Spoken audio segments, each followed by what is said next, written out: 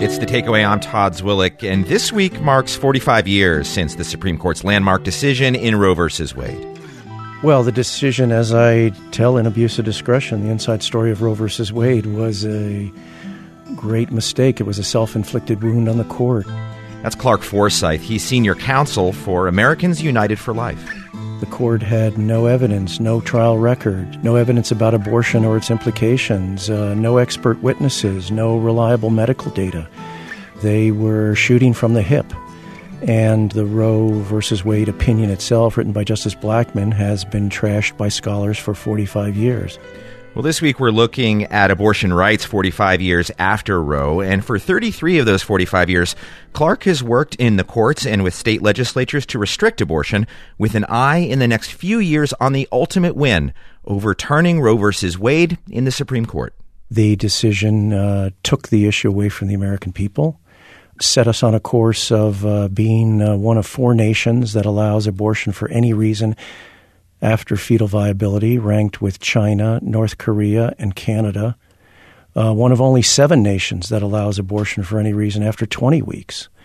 And it set us on an extreme course that is out of sync with public opinion, and the decision should be overturned and returned to the American people so the people can decide the issue state by state.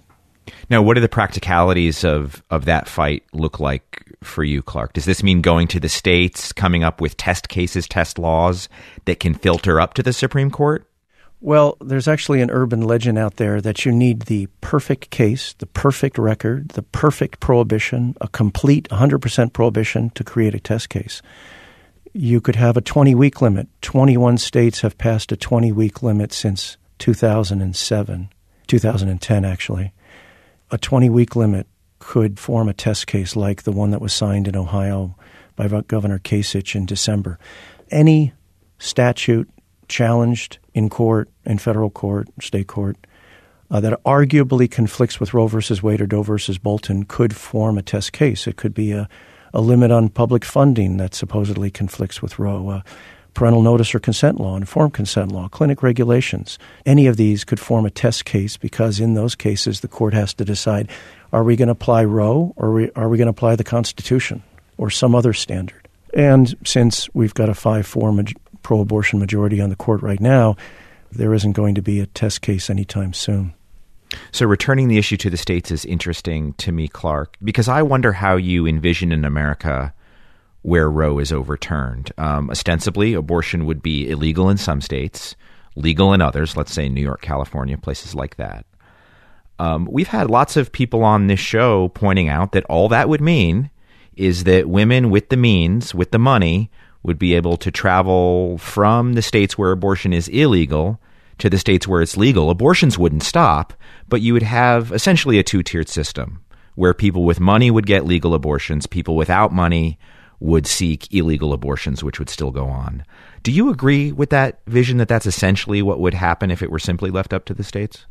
I think that's largely bunk. You're talking as though you're back in 1930. And much has changed since 1973. Of course, some of the people you've interviewed were talking about abortions back in the 30s, 40s, and 50s. Well, in 1961, we had the pill. And we've had multiple technological changes that have introduced new contraceptives.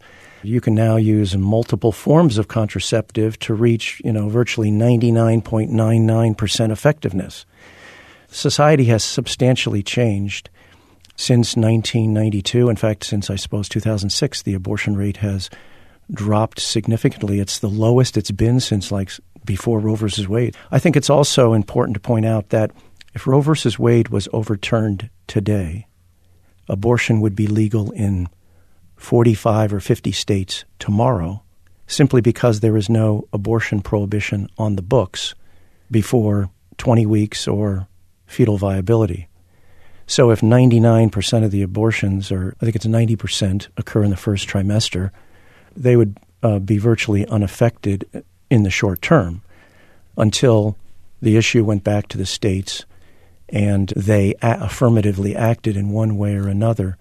I think over a period of time you would see the states adopt a more anti-abortion policy than the Supreme Court's edict. better in line with public opinion than the edict. And since abortion takes a human life, the life of a growing, developing human being, abortion shouldn't be easy to obtain anyhow.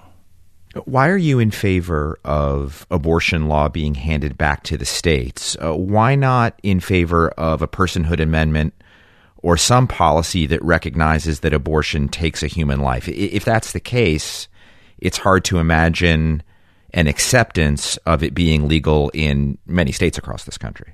Our country is founded on a federalist constitution. We have a federalist system, and Missouri and Alabama and Iowa can adopt a different policy than Washington State or D.C. or New York State or California. And I don't see that, that there is any one national solution, one national rule that could be approved by the American people, at least at this time, and establish one standard. I mean, that's the fallacy of Roe versus Wade. The court, the judges from Washington imposed one national rule on the country. And precisely, I think one reason why they failed is because they attempted to do that.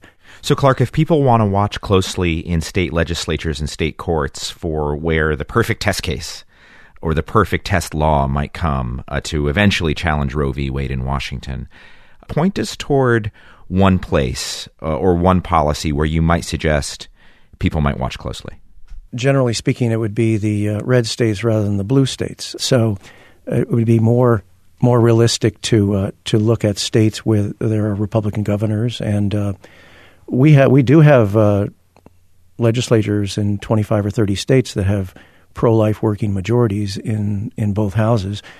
It would be also important to have a attorney general who will defend the law and take it up to the Supreme Court. So that's the South and the Midwest, the Southwest, Southeast, Midwest, from North Dakota to Texas, rather than the Northwest or the Northeast or California. That's the map.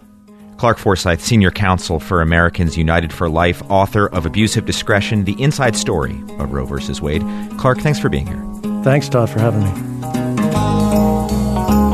The Takeaway is supported by Staples, offering storage solutions for business, including file folders, banker's boxes, and storage bins for getting organized. More at Staples stores or staples.com. Staples, it's pro time. And Babbel, a language app that teaches real-life conversations in a new language like Spanish, French, and German. Babbel's 10 to 15-minute lessons are available in the App Store or online at Babbel, BABBEL.com. On Notes from America, we have conversations with people across the country about how we can truly become the nation that we claim to be.